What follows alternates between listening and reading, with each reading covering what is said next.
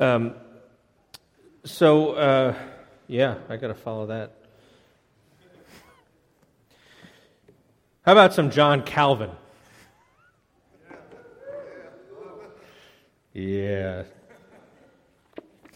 There's a. You remember when the Da Vinci Code book and movie were out, and you had the character of the albino. Actually, I think that's basically in all of Dan Brown's books. There's like an evil albino that gets introduced in the first chapter. But you know he had the Salicha. He had this band that he would wrap around his leg that cut in, that was like a means of mortification. I saw a kind of a satirical version of that, but instead of disciplining himself with the Salicha, you know, the thing that you wrap around your leg that has like teeth that grind into your leg, it was a Reformed pastor who would take down his volumes of John Calvin and read them. It was funnier at the time. But, you know, Calvin wrote a lot. Calvin didn't have TV.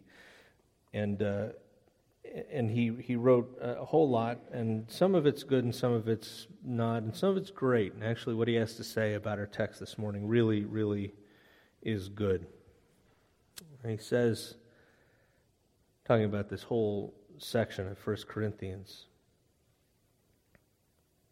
he says, since it was a matter of grave concern for Paul to see that the church was torn into harmful factions in this way because of people's likes and dislikes, Paul begins to discuss the ministry of the word still further. And three things are to be considered here in their order. First of all, Paul defines the office of a pastor of the church. Secondly, he shows that it's not enough for anyone to present a title or even venture on the work, but he must also be faithful in carrying out the duties of the office. Third, since the Corinthians' judgment of him was quite distorted, he calls both them and himself back to the judgment seat of Christ. First, then, he shows the place that must be given to any teacher of the church. In dealing with this, he exercises restraint in what he is saying so that he does not throw over the dignity of the ministry, or, on the other hand, make more of men than is justified. Both of these positions are extremely dangerous because contempt for the word is born of a downgrading of ministers.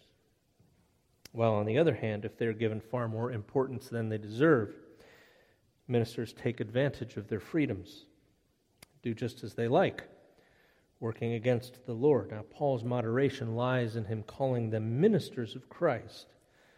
In doing so, he means that they should not be attending to their own work, but to that of the Lord, who has hired their services. And he also suggests that they've not been appointed to govern the church imperiously, but to be under the supreme power of Christ. In short, ministers are servants, not masters. Our text for today is chapter 4, 1 Corinthians, verses 6 and 7, but really it starts back in chapter 3, verse 21. Now, it's important to realize what in Scripture is inspired and what is not.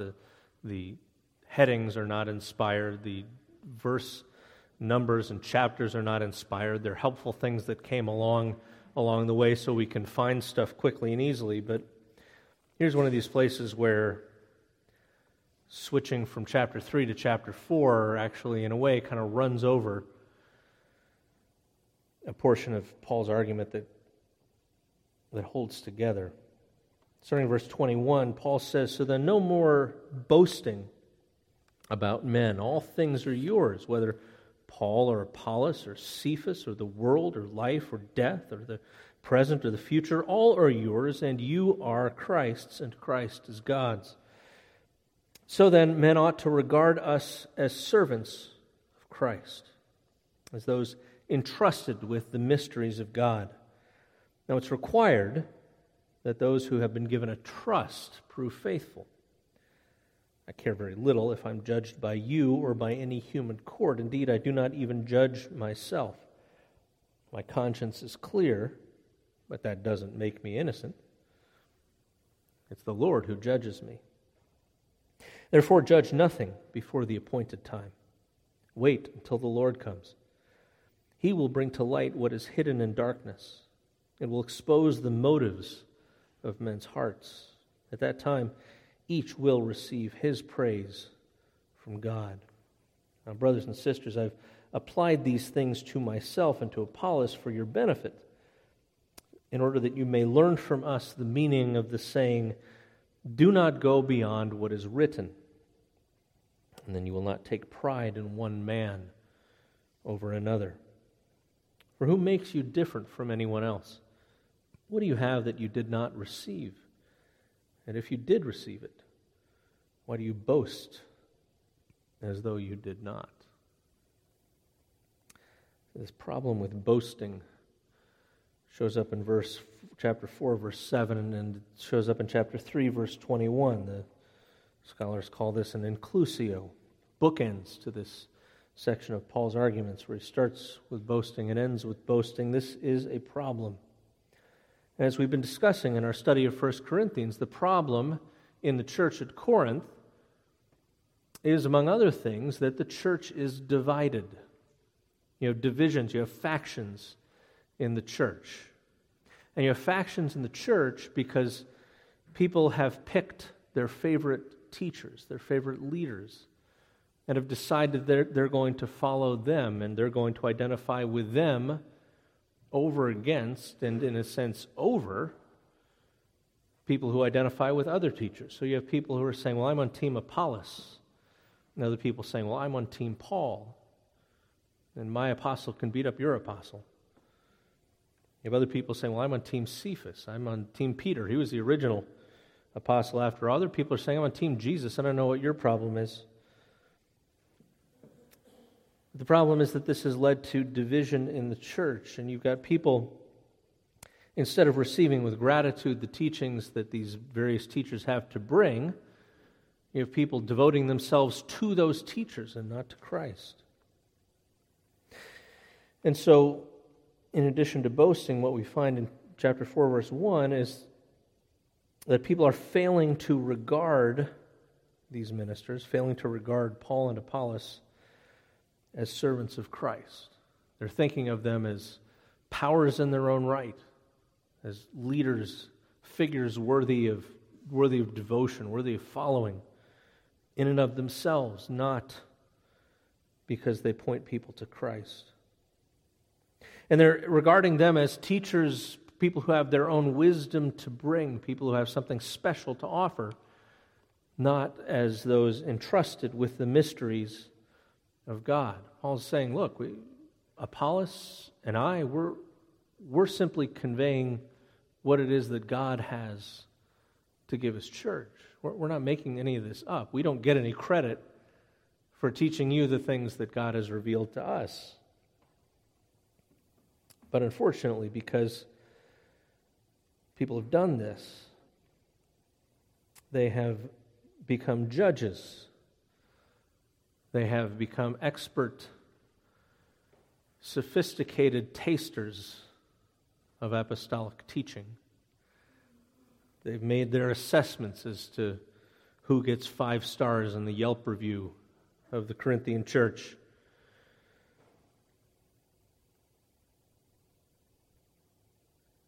Paul says, look, I got to be honest, I really don't care what you think. Seriously. I think about my dear beloved wife, Mary, who is always so gracious and patient. When I met Mary, she was playing oboe at Grace Fellowship Church on the worship team. And I learned about so many different instruments after the services, because people would come up and say, I love the way you play the horn. I love the way you play that trumpet. I love the way you play the flute. And it was always the oboe, but not everybody knew. But the fact is, when people came up and told her that she played well, that was a good reflection on them. Because she did and she knew it. Right? if somebody didn't think she played well, she really wouldn't care because she knew better. And Paul, in much the same way as my dear beloved wife Mary, knows that in a sense the assessment of the assessor has more to say about the assessor than about the one being assessed. In other words, if you're trying to judge whether Paul or Apollos is a better teacher, that says more about you than it does about either Paul or Apollos. In fact, Paul says, I can think well of myself. My conscience can be clear, but none of that matters. What you think of me doesn't matter. What she thinks of me doesn't matter. What I think of myself doesn't matter, because the only opinion that matters is that of Christ, because I work for Him. I don't work for you. I don't work for myself. I work for Christ. Just like Apollos, both of us are servants of Christ. We're stewards. We've been given a responsibility to teach the mysteries of God to His people. And so, in discharging that responsibility, frankly, whether you like that or not is not at all our concern. What matters is what Jesus thinks of what we're doing.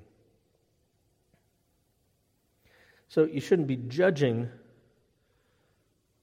things before the appointed time. Wait till the Lord comes. That's a reference to what he was talking about in the previous chapter when he says, look, everybody's work is going to be tested.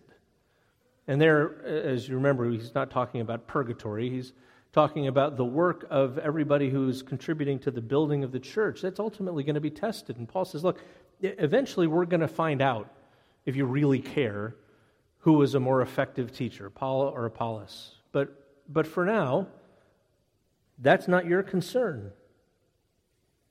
Wait till the Lord comes. Wait till He gives His grade. He's going to bring to light what's hidden in darkness. He'll expose the motives of men's hearts. The implication being the motives of your hearts, Corinthians, are not going to look very good in that light. And each will receive the praise from God, which is the only praise that matters. And so, Paul says, with a dig at these sophisticated Corinthians, I have applied these things to myself and Apollos for your benefit.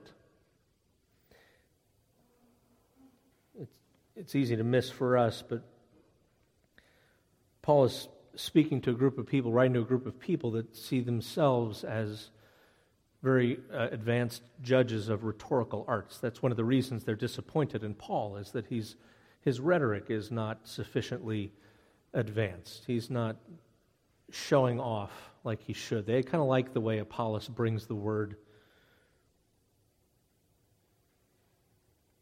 And so for Paul to say, now I have applied these things to myself and Apollos, is basically Paul giving like a very elementary lesson in rhetoric. He's like, so here's what I'm doing rhetorically. I'm applying this to Paul and Apollos for my benefit. You get it? See? Again, it would be kind of like telling Mary, now, this is a French horn, and this is an English horn, and they don't look like each other, and they don't sound like each other. And I've done this so that you may learn from us the meaning of the saying, do not go beyond what is written. One of the great things about my job, about what I get to do, is I get to run across things in Scripture and go, I wonder what that means. And I go to my library and I take out a huge stack of books and I read through them, and I find out that the scholarly consensus is, I don't know what that means. Nobody knows what do not go beyond what is written is about. There are all kinds of clever theories. Some people say that this is actually a little note that a copyist put in way back when about a correction he made. Some people say that what Paul's talking about here is what he has written beforehand in the letter. You don't go beyond what is written in 1 Corinthians 1:1 through 4:5. Some people say that Paul's referring to the Old Testament passages that he's cited before that in this letter. Others say he's referring to the whole of the Old Testament. Others saying he's referring to the core of the gospel message that has been brought. Other people say he's just kind of using a common statement, a common maxim or axiom that people would have known. The saying, do not go beyond what is written, is sort of a common piece of wisdom that he could appeal to.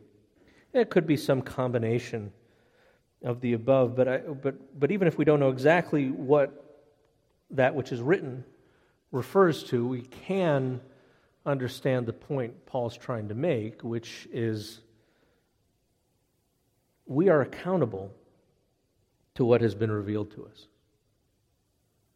Right? What did Paul say? We are servants of Christ. We've been entrusted. We're stewards of the mysteries of God. So our job is not to improve upon those mysteries. Our job is not to take those mysteries and develop them so that they're more congenial to the time in which we live. Our job is not to take what God has revealed and make some edits according to what we see fit. Titus, Paul says in his letter to Titus, one of his young disciples, young lieutenants, he says to Titus, he says, as for the gospel, I want you to stress these truths of the gospel so that those who've trusted in God may be careful to devote themselves to doing what's good. These things are excellent. They're profitable for everyone, but steer clear of foolish controversies, genealogies, arguments, quarrels about little points of the law, because these are unprofitable and they're useless. In other words, there are things you can do with what God has revealed that are useless, that are not going to do you any good, especially if you use them as grounds for division, grounds for separating yourself from others, making yourself feel superior to others. I don't think there's anything wrong with trying to figure out how you reconcile the genealogies in the books of Kings and the ones in Chronicles. That's kind of interesting and fun to do if you're into that sort of thing. But if you're doing that in a way that you say, well, I follow the school of this scholar who said this, and that makes me better than you, then you've completely missed the point. And I can tell you, having been to a whole lot of theological conferences, this is not unknown. No, Paul says, and he's so serious about this. Paul's serious as cancer. He says, warn a divisive person once, and then warn him a second time, and after that, have nothing to do with him. You may be sure that such a man is warped and sinful. He's self-condemned. Paul has absolutely no time for anybody who wants to divide the church over things that are not important. But at the same time, he does recognize the importance of distinguishing between what is and is not true. In his second letter to Timothy, another one of his lieutenants, he says, in the presence of God and of Christ Jesus, who will judge the living and the dead, and in view of his appearing in his kingdom, I give you this charge: preach the word, be prepared in season and out, correct, rebuke, and encourage with great patience and careful instruction, for the time will come when men will not put up with sound doctrine. Instead, to suit their own desires, they will gather around them a great number of teachers to say what their itching ears want to hear. They'll turn their ears away from the truth and turn aside to myths. There's always a market, Paul says. Always a market for people who'll tell you what you want to hear. There's always a market for people who will tell you what you want to hear. Probably a good rule in general. If you're sitting under somebody's teaching and you like everything they say, then you probably should be a little concerned about that. There are always going to be people who will turn away from the truth. They'll turn aside to myths. Why? Because they're filling their ears with what they want to hear. And they haven't had any trouble finding somebody who will take their money to do that.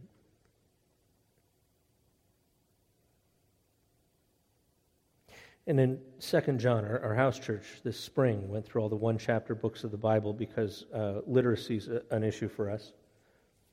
So we wanted to go with really short books. And I was so struck in 2 John by the fact that this phenomenon was certainly going on in the early church, and it's not just Paul talking about it. You know, some people have the idea that that Christianity as we know it really came from Paul. And if we could just kind of put this annoying rabbi to the side for a while and read some of the other writers of the New Testament, then we'd have a much mellower form of Christianity, and that would be much cooler.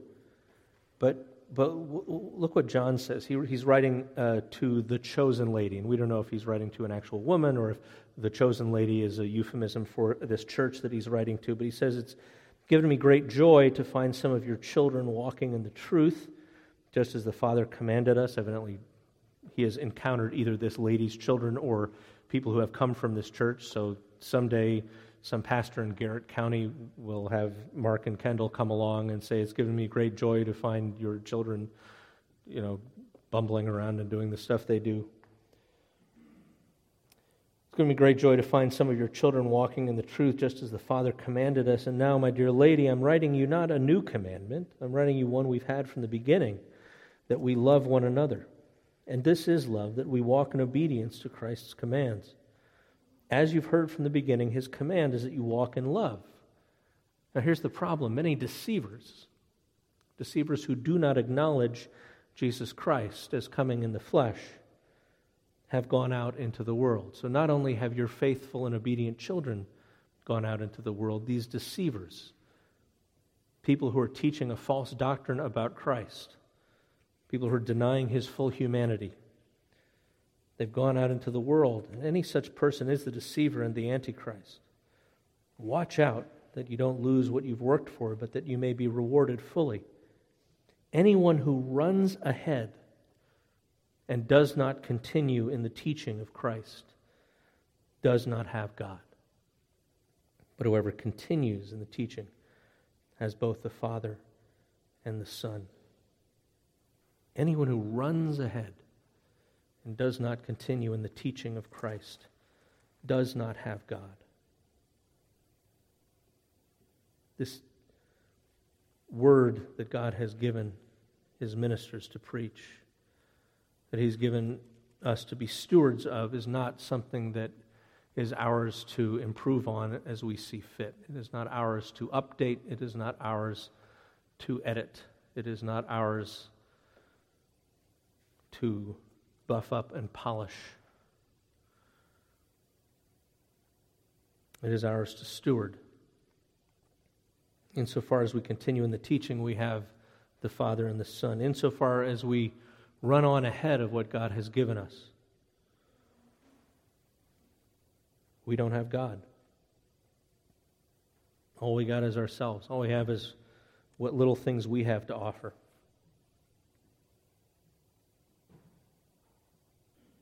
And the problem specifically in Corinth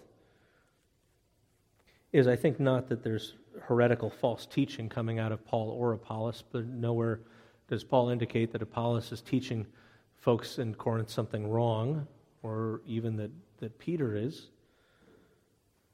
The problem is that people are adhering to certain teachers rather than to the message that they share in common. And because of that, they are susceptible to being puffed up.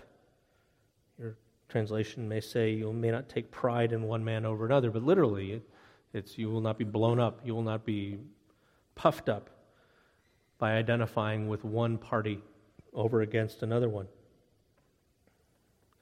Because after all, Paul says, you're not that special. Right? I'm not that special. Apollos isn't that special. You're no different from anybody else. Whatever you have that's any good, it was given to you. You didn't figure it out yourself. You didn't find it yourself. You didn't develop this yourself. What you have that's worthwhile is something that you received. And whether you received it from Paul or from Apollos doesn't matter. It's good stuff that you have. But remember, you received it. And if you received it, then why on earth are you bragging like it's not something that was given to you? Why are you bragging like it's something that's yours? Now, if we're going to boast, Paul says elsewhere, we're going to boast in Christ. We can do that all day long and we won't be in any trouble whatsoever. But if we are boasting in people, if we're adhering to certain teachers, denying the core truth of what all Orthodox teachers have to bring, then we place ourselves in danger of sliding into the position of paying folk to teach us what our itching ears want to hear. We threaten to divide the church over things that are not important. We threaten to devote ourselves not to what God has given us, but to something else beyond that. Our call is to be faithful to the mysteries that God has revealed. Let's pray. Lord, I pray that the ministers of New Hope Community Church, our pastors, our elders, our house church leaders, those who teach from this pulpit, pray that we would always be found faithful to the trust you've given us. That we would always, first of all, regard ourselves as servants of Christ, and that we would be so regarded. Pray that we would never take lightly what you have given us. Pray that you would guard us from the temptation of saying things that are more palatable than what you have revealed. Keep us from the temptation to say things that are more interesting to us at a given time than what you've revealed. Give us the courage to preach and to teach the word you have given us, fearing nothing but you. And I ask this in the mighty name of our Lord Jesus Christ. Amen.